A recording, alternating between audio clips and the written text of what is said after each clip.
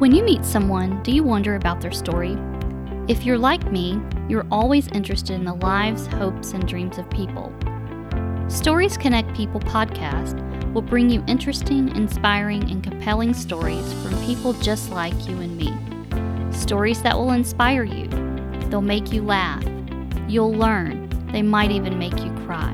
But above all, you will feel connected and closer to the people around you. You may see yourself in these stories. You may feel connected because you share similarities in your own journey. There are rich, interesting stories closer than you think, maybe even yours. Thank you for listening to Stories Connect People. I am Polly Van Duzer, your host.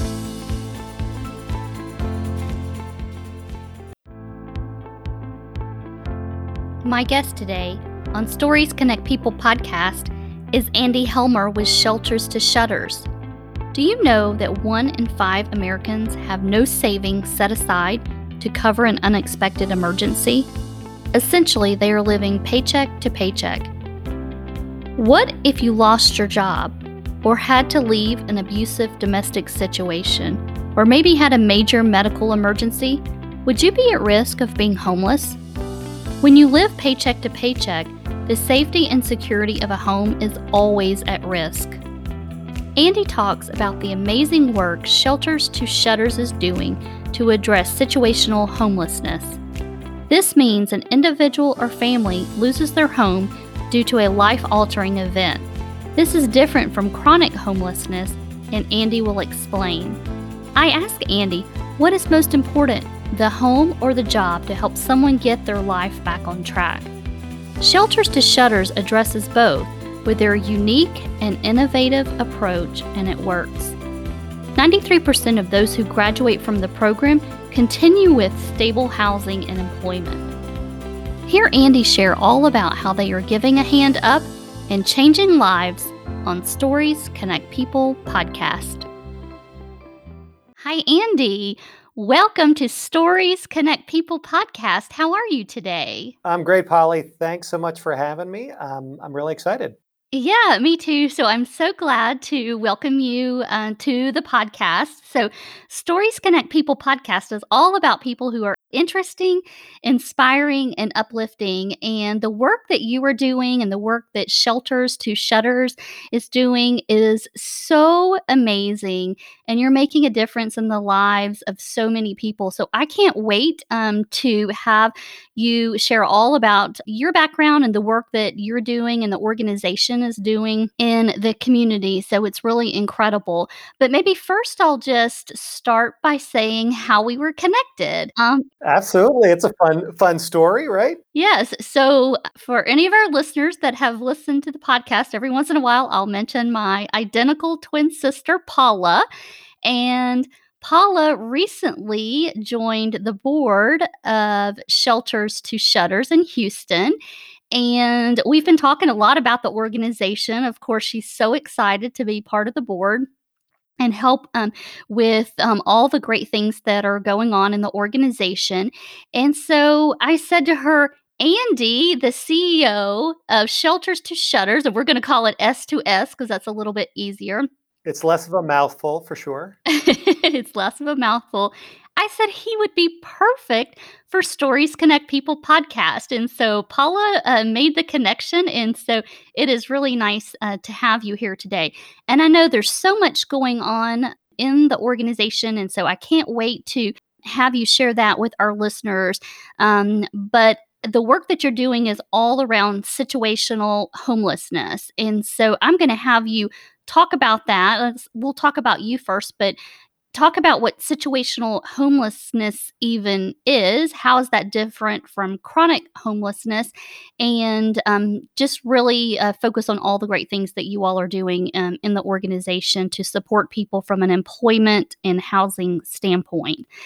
So, Andy, why don't we start out by just learning a little bit about you and take us to where we are today when you joined S2S?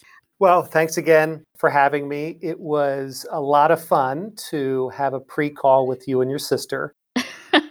Watching siblings, let alone twins, interact is incredibly fun. So, We have a lot of the same mannerisms and stuff, and we sound alike. indeed. So, thank you again for having me. So, in a lot of ways, I'm kind of the accidental nonprofit guy. I prior to Shelters to Shutters, I had never been involved in any nonprofits. I don't have a background in the issue of homelessness.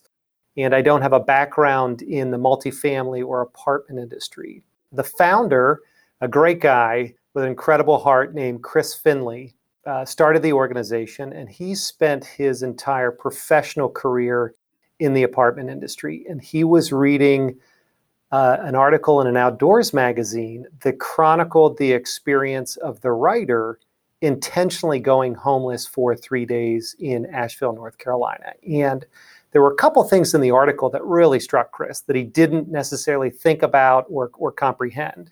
The first was that you couldn't even apply for a job at a fast food restaurant if you don't have a permanent address. And so he's thinking, well, how do you get a job if you don't have an address? And then the second thing is really around your original question, individuals that are situationally homeless versus chronically homeless. He had never delineated between just different groups within the overall homelessness camp. And so situationally homeless means individuals that have been in the workforce before, have marketable skills, but through a series of circumstances or bad luck, have found themselves without a place to live. So there was some sort of catalyst that really forced them into this situation. So the top four reasons are ones you might certainly expect: unexpected job loss, major medical bills that's not covered by insurance, victim of domestic violence, and then the last one is kind of natural disaster. And I guess we need to add pandemic survivor to that list. So those are the four most common reasons for individuals becoming situationally homeless. You were saying that, this isn't your background. You didn't, grow up with a career in nonprofit. And I loved you sharing the founder's story and how he got to, really the inspiration to start this organization. Your background is what? Sure. So I'm from Lancaster, Pennsylvania originally. I'm the youngest of three. I went to school at the University of Pittsburgh and graduated with a degree in business and political science. And it was really the latter portion of my degree, political science, that brought me to the DC area right after college in the early 90s. I had a couple internships and quickly figured out that maybe politics wasn't in my future. And so I ended up getting a job with a local wine distributor where I was a salesperson. And so, as a 22-year-old fresh out of college, thinking a classy evening was a bottle of White Zinfandel, it was it was quite the education, and something that I carry from an enjoyment and a semi-passion perspective today. If you haven't listened to the podcast with the Capana Ranch winemaker Steve Bell, so anyone can listen back to that. It is so if you have a background in wine and wine sales, he is so interesting, and so I think that you would love it. I think you're exactly right. And the interesting thing, besides learning about wine, was I was on 100% commission. And so there's nothing more motivating to get you up in the morning and work later at night than being on 100% commission. And that's really where I learned the effort that I put in, the results that could come. So that was a really good kind of early teaching realization for me. Absolutely. But I knew that being a career wine salesperson wasn't necessarily my ultimate goal, and I made the unlikely transition from wine into technology. And I worked for a software development tools company called Rational Software that was ultimately purchased by IBM. And so I did that for a number of years. And then I got married. I've been married 22 years now. And my wife and I were out visiting friends in San Francisco. And that was during the kind of the first dot-com boom in the early 2000s. And I ended up interviewing out there and getting a job, and very quickly moved out to San Francisco with a software company called Nightfire Software. So unfortunately, I didn't realize my dot-com millions, but Nightfire was ultimately purchased by a Northern Virginia-based company called Neustar. And so I was there for a long, long time. Neustar and Nightfire combined about 15 years. And I was head of sales for the data solutions division, which was about 750 million in sales. And I just felt like at the beginning of the year, the boulder at the bottom of the hill kept getting bigger and bigger, and the hill I had to push it up kept growing and growing. And ultimately, I just wanted to take a break. I had been in sales my entire career, and I mentioned the founder, Chris Finley. He approached me and said, I have this nonprofit that's starting to do interesting things. I don't have time to devote my kind of leadership and management to it because he runs another business called Middleburg Communities. Would you conduct a search? And so the long story short is I got Jedi mind tricked into looking for myself. It's been 4 years now, and I really feel great about the decision that I made. I really believe that we're on the cusp of really starting to make a material difference for those experiencing homelessness in the 12 cities where Shelters to Shutters operates.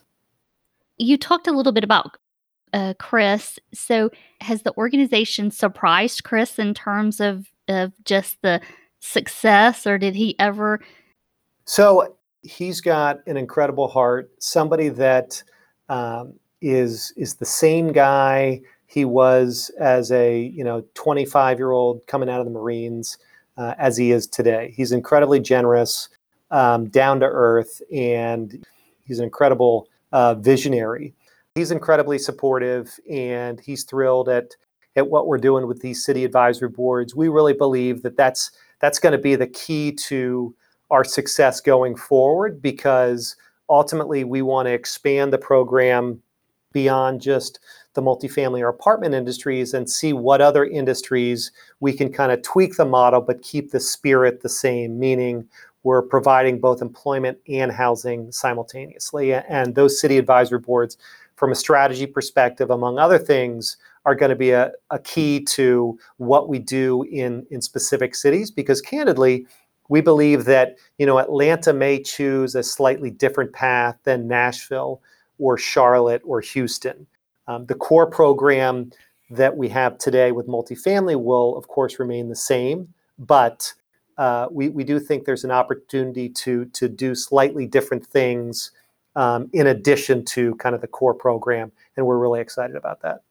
Again, one of the great things about being with you and Stories Connect People is that this is a mechanism for me to continue to share and evangelize the story of Shelters to Shutters. And we really have a huge opportunity to make a difference for a group of individuals and families that, through no fault of their own, has been thrust into a pretty scary position, and that's not having a home to go to, in a problem that is only getting more significant in this country. We'll talk more about situational homelessness and how do you what's the journey for the families, the men and women that you support? Kind of what's their journey, and how is it different from someone that is in a chronic homelessness situation? Sure. So if we go back 8 months in this country when unemployment's 3.5%, basically anybody that is looking for a job can find a job. It was not unusual for our industry partners to lose individuals to a construction job that was paying more down the road. And so even back when unemployment was a mere 3.5%, there were approximately 43 million Americans that were living at or below the poverty line. And if you look at that, you have 55% of working age Americans that were living paycheck to paycheck and had less than $1,000 in their bank account. But if you kind of go a level deeper, 36% of Americans live paycheck to paycheck, but don't accrue any incremental debt every month to keep their head above water. So it's a net neutral, if you will. But then you have 19%, almost 1 in 5 working adults that lives paycheck to paycheck, but accrues incremental debt every month. And those are really the people that can least afford any sort of hiccup in their job status or a car problem. And so those are really the people that have now found themselves because of the coronavirus that now make up the 8.4% unemployment as reported last month. And so, again, you have individuals that are just trying to keep their head above water, but they have to have everything go just right every month to keep their head above water. And that's not happening. So I have a question on the work that you are doing. And I want you to talk more about housing and employment. Housing that's the most important for the person, or employment that's the most important for the person. And so I want you to talk about that. But in your opinion, is there one that gives someone, and I know that you do both, S to S does both, but is there one that gives the person more confidence that, hey, my life is going to be okay? So there's really two schools of thought, right? One is the housing first model, and one is the employment first model.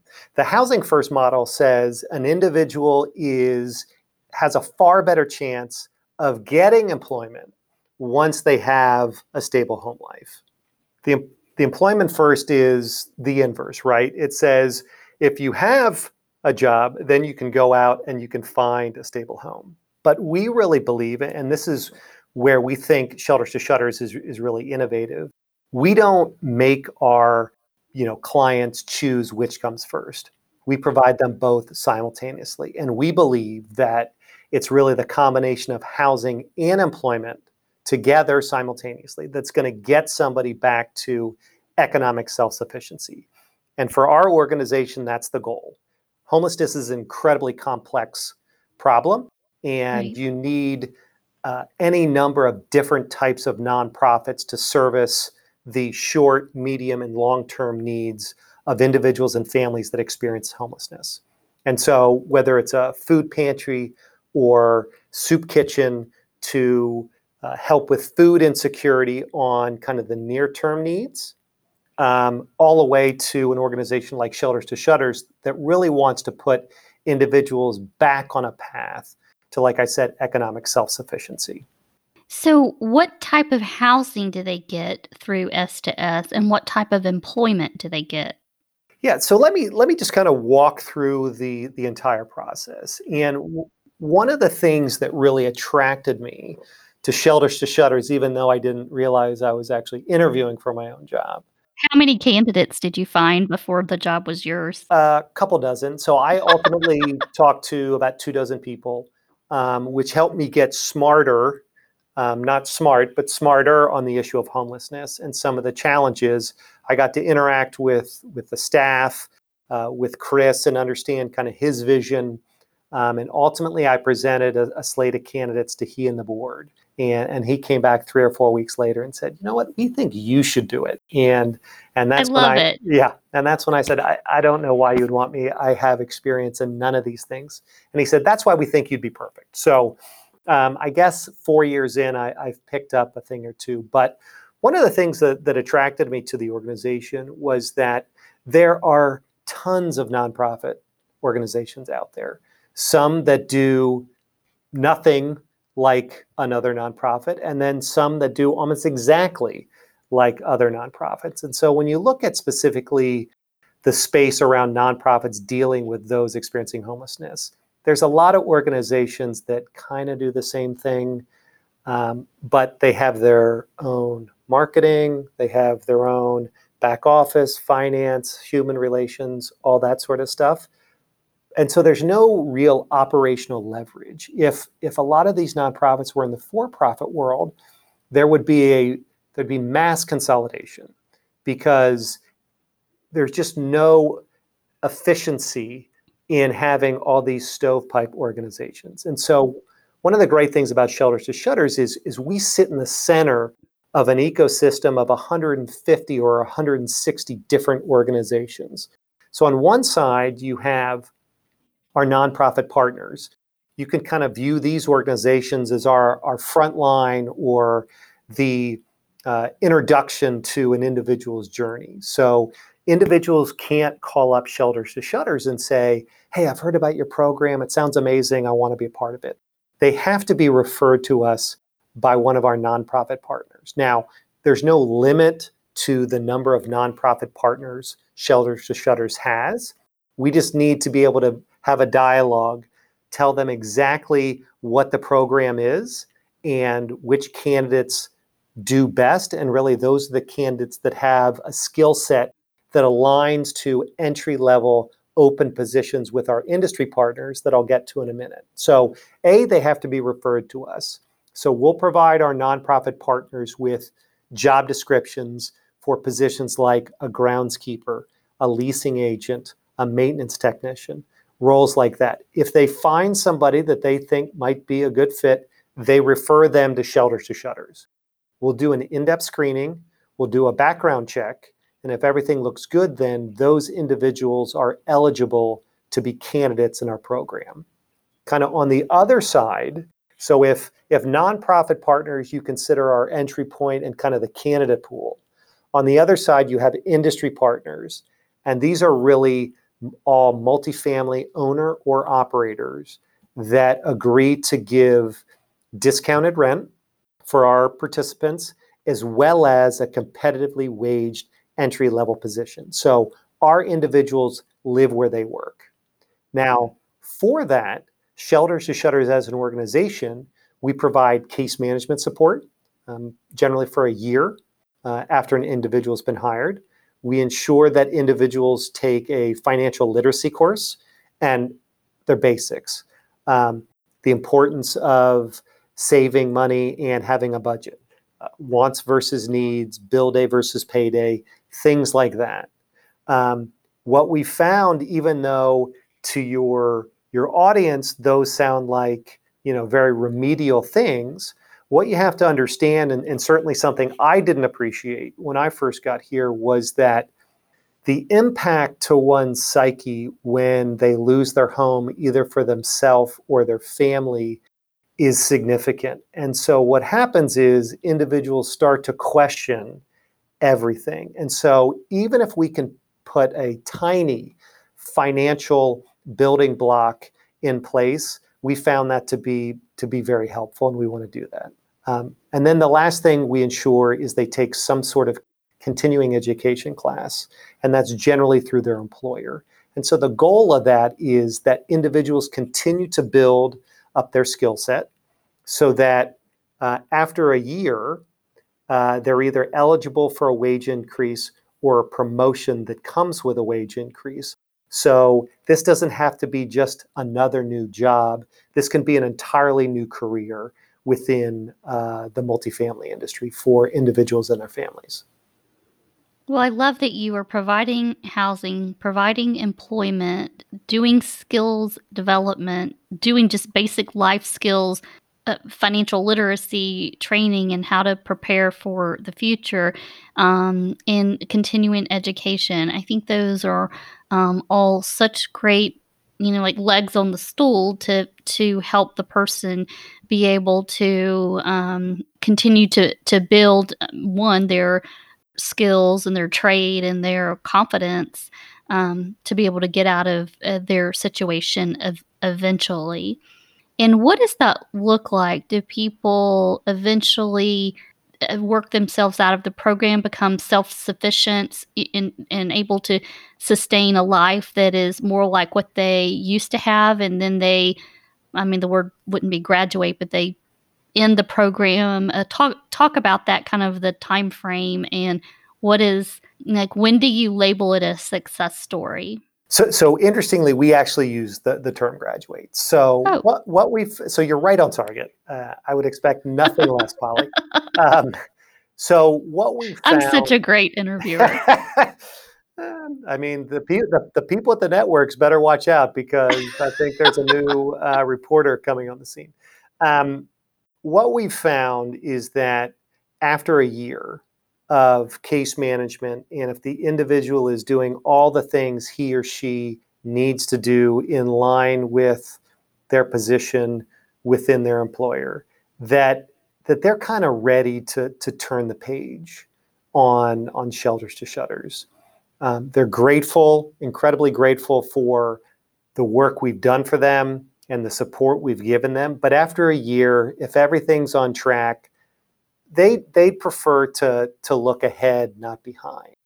And so we see a lot of them ready to kind of turn the page and graduate from Shelters to Shutters. Now, that's not to say that if an individual needs a little bit longer, that we're going to suddenly at month 13, put a hard stop. We're there to support that individual as long as they need. But the vast majority of times after a year, the individual's gotten to a good spot. They're secure in their job. They like their home. There's been some stability. And in almost 75% of the cases, our participants have received some sort of wage increase or a promotion that comes with a wage increase. So it's about 72, 73%.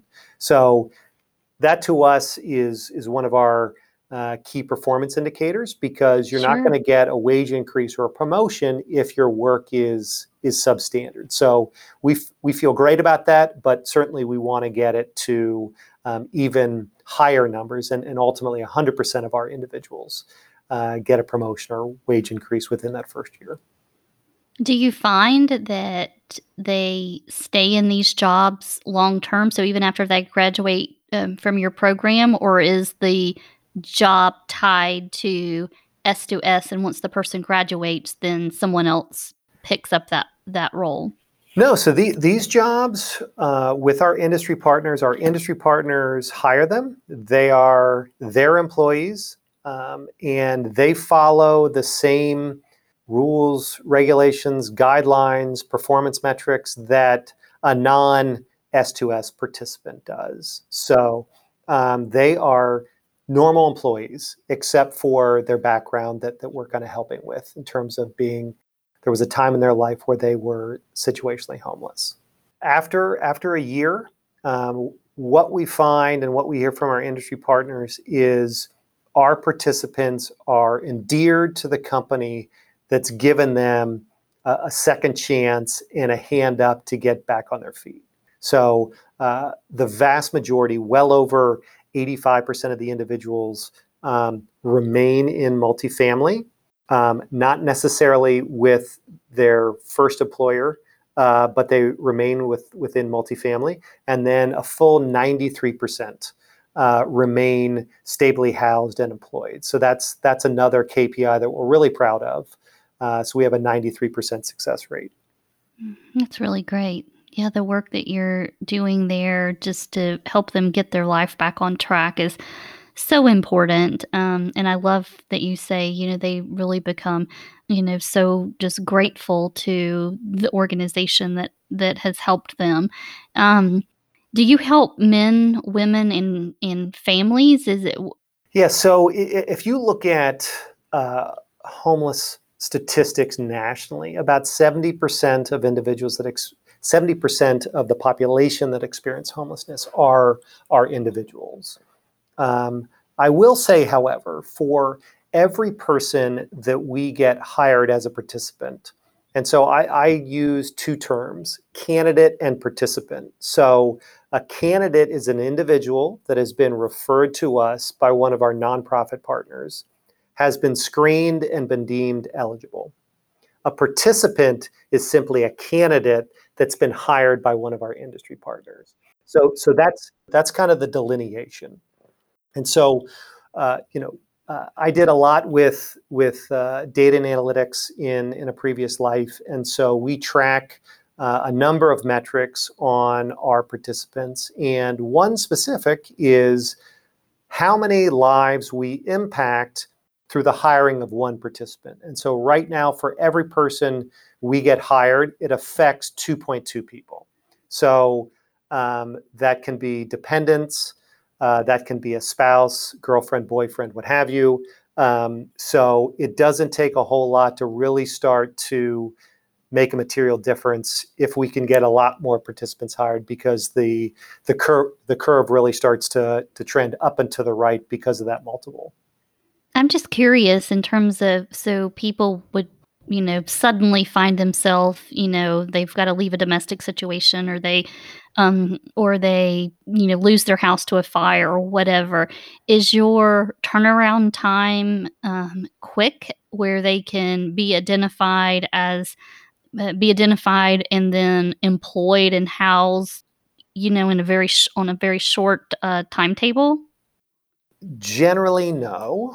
So when I first got here back in 2016, I would term how we got people hired and housed as ad hoc, meaning an industry partner would call and say, "Hey, we have this maintenance tech position open at a property in Midtown Atlanta.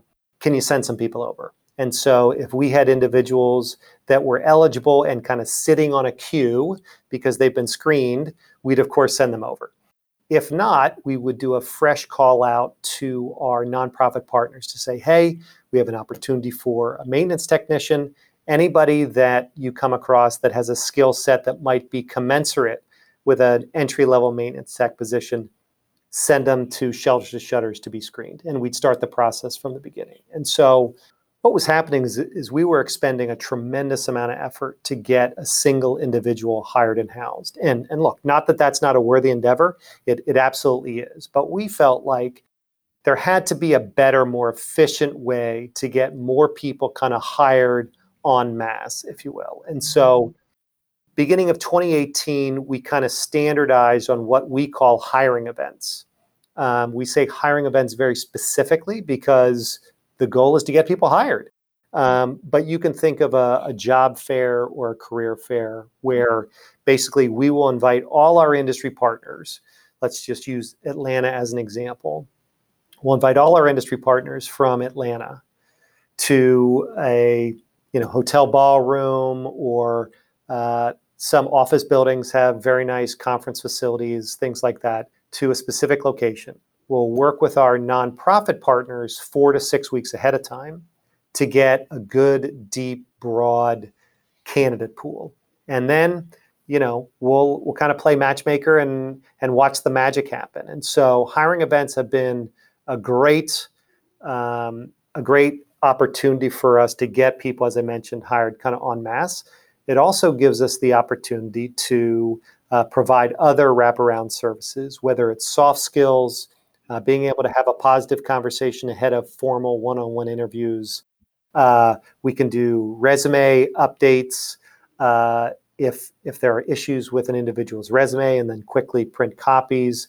Ultimately, we would like to include other things like Dress for Success, and having registered nurses to do blood pressure and just kind of a small wellness check-in, or legal aid. So there's a lot of ways that we can continue to grow the current hiring events for Shelters to Shutters and our partners.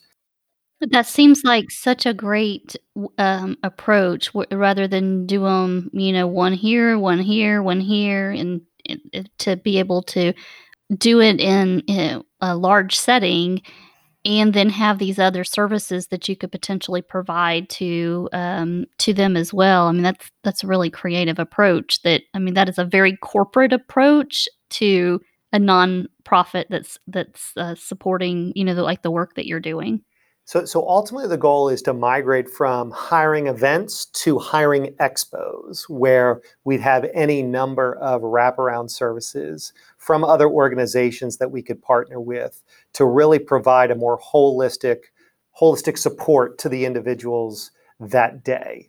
So that was all an incredibly long-winded way to say, depending on when something happened to your housing situation, if it just so happened that we had an upcoming hiring event close to when that happened, then yes, the turnaround could be quick.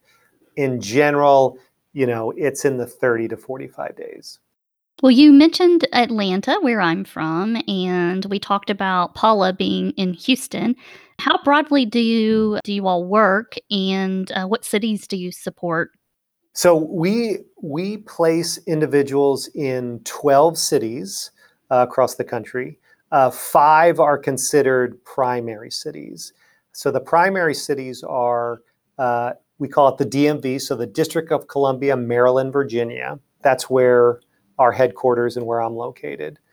Charlotte, North Carolina, Atlanta, Georgia, Nashville, Tennessee, and Houston, Texas. So they're primary because those are the five cities that currently have city advisory boards to help us more broadly engage the communities that we serve. So we don't just draw, real estate or apartment industry people. We're drawing people from all sorts of backgrounds, expertises, and positions so that we have a good, well-rounded board that represents the community and can help us, again, accelerate our ability to make an impact in that community. Because as you and I'm sure a lot of your listeners feel, people generally want to give of their expertise, their time, and their resources to the cities or neighborhoods where they live and work. It just makes sense. And so while we do operate and consider ourselves a national organization, we're hyper-local, and that's what these city advisory boards are really all about. So ultimately, we will have city advisory boards in all the cities where we operate, but right now we have five. Can you share a success story or two? Is there, like, to really bring it, of course, you would never share names or anything, but bring it to life, really bring it to life for us. Do you have an example of someone, maybe their situation, you help them and they've been able to get their life back on track? Yeah, so absolutely. One of the great things about this job is seeing firsthand the difference that an organization like Shelters to Shutters can make, and getting to know some of these individuals. And so there's an individual. He is from a West African country, kind of torn apart by civil war. He was one of the lucky ones that won the lottery, if you will, to come to this country as a refugee. He was here with his brother and his mother, and ultimately his brother and mother decided that they were going to move elsewhere in the U.S., and he decided to stay where he was. And he quickly kind of found himself in kind of a bad way. He lost his job, and he found himself kind of living out of his car. He did have the foresight because his mom had always impressed upon him the importance of education. And so he enrolled at a local technical college that had a program specifically for individuals that were socioeconomically disadvantaged. And he certainly qualified. So living out of his car, going to school during the day. He worked at night. He worked at a fast food restaurant. And on his breaks and before closing time, he would actually use their Wi-Fi to do his homework. But he kept at it. And so showed incredible perseverance. And so, he was introduced to Shelters to Shutters by one of our nonprofit partners. He was just about to graduate with maintenance, specifically HVAC, so heating, ventilation, air conditioning certification. And we had an event, and he had a couple options. He actually had two different employers that were looking to offer him a job. And so he's been with his current company a little over a year. He's been promoted, and I mean, his smile lights up a room. When he grins ear to ear, it's a great thing. And like I said, this is one of the most certainly rewarding things about working for nonprofits, when you can see firsthand the type of life-changing impact that you have. And look, I'm not saying life-changing to try to be dramatic, but you're But it literally, is. that's right. And I have two teenage daughters that use literally all the time, the word literally, and half the time it is not literally. But in this case, we are literally, Polly, changing changing their lives. So, like I said, we not only can change the trajectory of the individual that gets hired, but we're changing the trajectory of their entire family potentially. So we have the lowest unemployment since February, and so it's the first time. So we're in so August was the month that we were reporting where it was the first time it's been in the single digits since February. Do you have any perspective on how the pandemic is going to impact situational homelessness? Do you think more is on the horizon because, companies, just either may not come back or may not be able to, or, they may do layoffs or things like that? Kind of what is your data telling you? So we believe that unfortunately a tsunami like wave of despair is coming. And I'm not trying to be dramatic, but the CDC based in your backyard, they've put out a national eviction moratorium due to a public health emergency. And so that moratorium for anybody that doesn't have a reasonable place to go, landlords cannot evict them even if they don't pay rent. That moratorium ends at the end of this year. So as of January 1st, if nothing changes, if individuals aren't current on their rent or up to a point where they're not eligible to be evicted, you're going to see a lot of people out on the streets.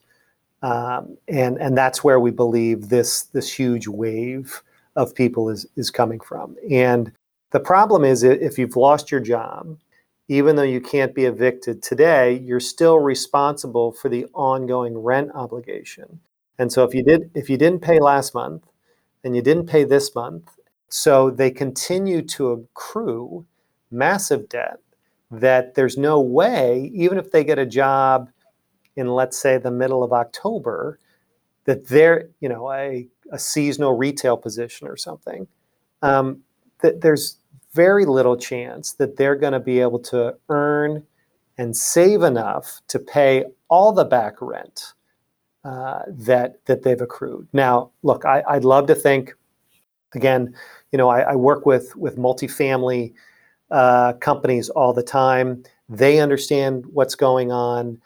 They want to be as flexible as they can to help individuals because they don't want to be responsible for, just arbitrarily putting people out on the street. That doesn't solve the problem. But they can only do so much, right? So again, I fear that individuals and families will accrue so much debt between, call it August and the end of the year, that it's just a mountain that there's just no way to dig out from under. And so they'll choose not to try to work something out, that they'll let the eviction process happen. I didn't mean to tee that up so well, but it really highlights how important the work that you're doing is and how important it is for you to have funds and be able to get the support to be able to help more individuals and families.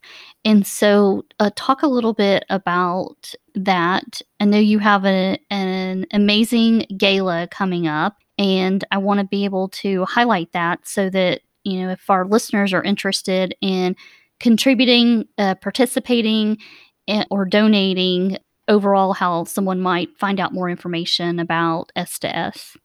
Yeah, so we had big plans in the spring, Polly. We had a number of fundraising events in conjunction with Topgolf. And so obviously with shelter in place orders and limits on social gatherings, those had to be postponed. We made the decision that to do a virtual fundraiser, and that's going to be taking place the week of October 19th. And so starting Monday, October 19th, we're going to have an online auction of all sorts of items, whether it's vacation home rentals, golf experiences, Apple products, beer tastings. There's going to be a wine room that people can bid on. So that online auction is going to be up that entire week until we culminate with an hour-long live program on Friday night, October 23rd, 7:30 Eastern, 6:30 Central Time.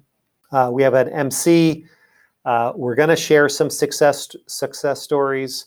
Kristen, who's a wonderful woman that I work with, who has tremendous ideas and has done a lot of fundraising in her professional career. We've come up with what we think are some really fun and engaging things to keep people engaged for this short program. And I love that you're spanning it across the silent auction across the week. That's really great. Absolutely. And so we're using a platform called GiveSmart, where if you register to bid, you put in information, you'll get a notice if somebody has outbid you for that once in a lifetime getaway that you've been always wanting. We've hired a production company to really keep the look and feel of all the success stories and the live program to be really cool. So we're actually really excited. And so instead of individual city advisory boards holding a singular event, city advisory boards are acting in concert and engaging all their networks. So we're hoping that we have a really great, fun, worthwhile week to really push the mission forward. Because for us, the program costs are by far the most significant line items in our budget. And as more people come in, we are only limited by the number of resources, staff resources we have in the individual cities to really help more individuals. Well, I am looking forward to participating that week. First of all, I'm going to do some donations. Love it. But we'll be eager to, what great things I can score.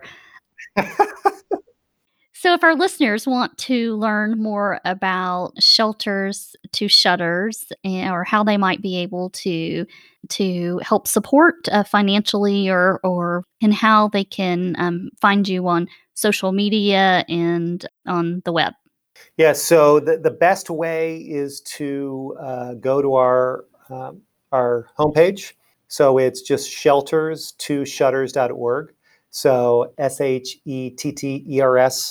SHUTTERS.org. But that's the best way. And that has a list of, if you'd like to donate or get involved in a specific city, volunteer, and all our kind of social media handles, whether it's Facebook, Instagram, Twitter, or LinkedIn. Well, great. And I will link to all of that in the show notes as well. Well, I have loved learning more about Shelters to Shutters. I am so glad that Paula is a part of it, and your leadership sounds amazing. Just your passion for what you do and just how you are leading the organization. I've enjoyed so much learning about it. So thank you, Andy, for being part of Stories Connect People podcast and sharing all of the great impacts that you and the team are making on the community and that the organizations are in. And you are truly changing lives in it. So thank you. Thank you. It's been an absolute pleasure. Thank you for listening to Stories Connect People podcast. If you enjoyed this, please subscribe, listen, rate, or share with others. I look forward to being with you next time on Stories Connect People podcast.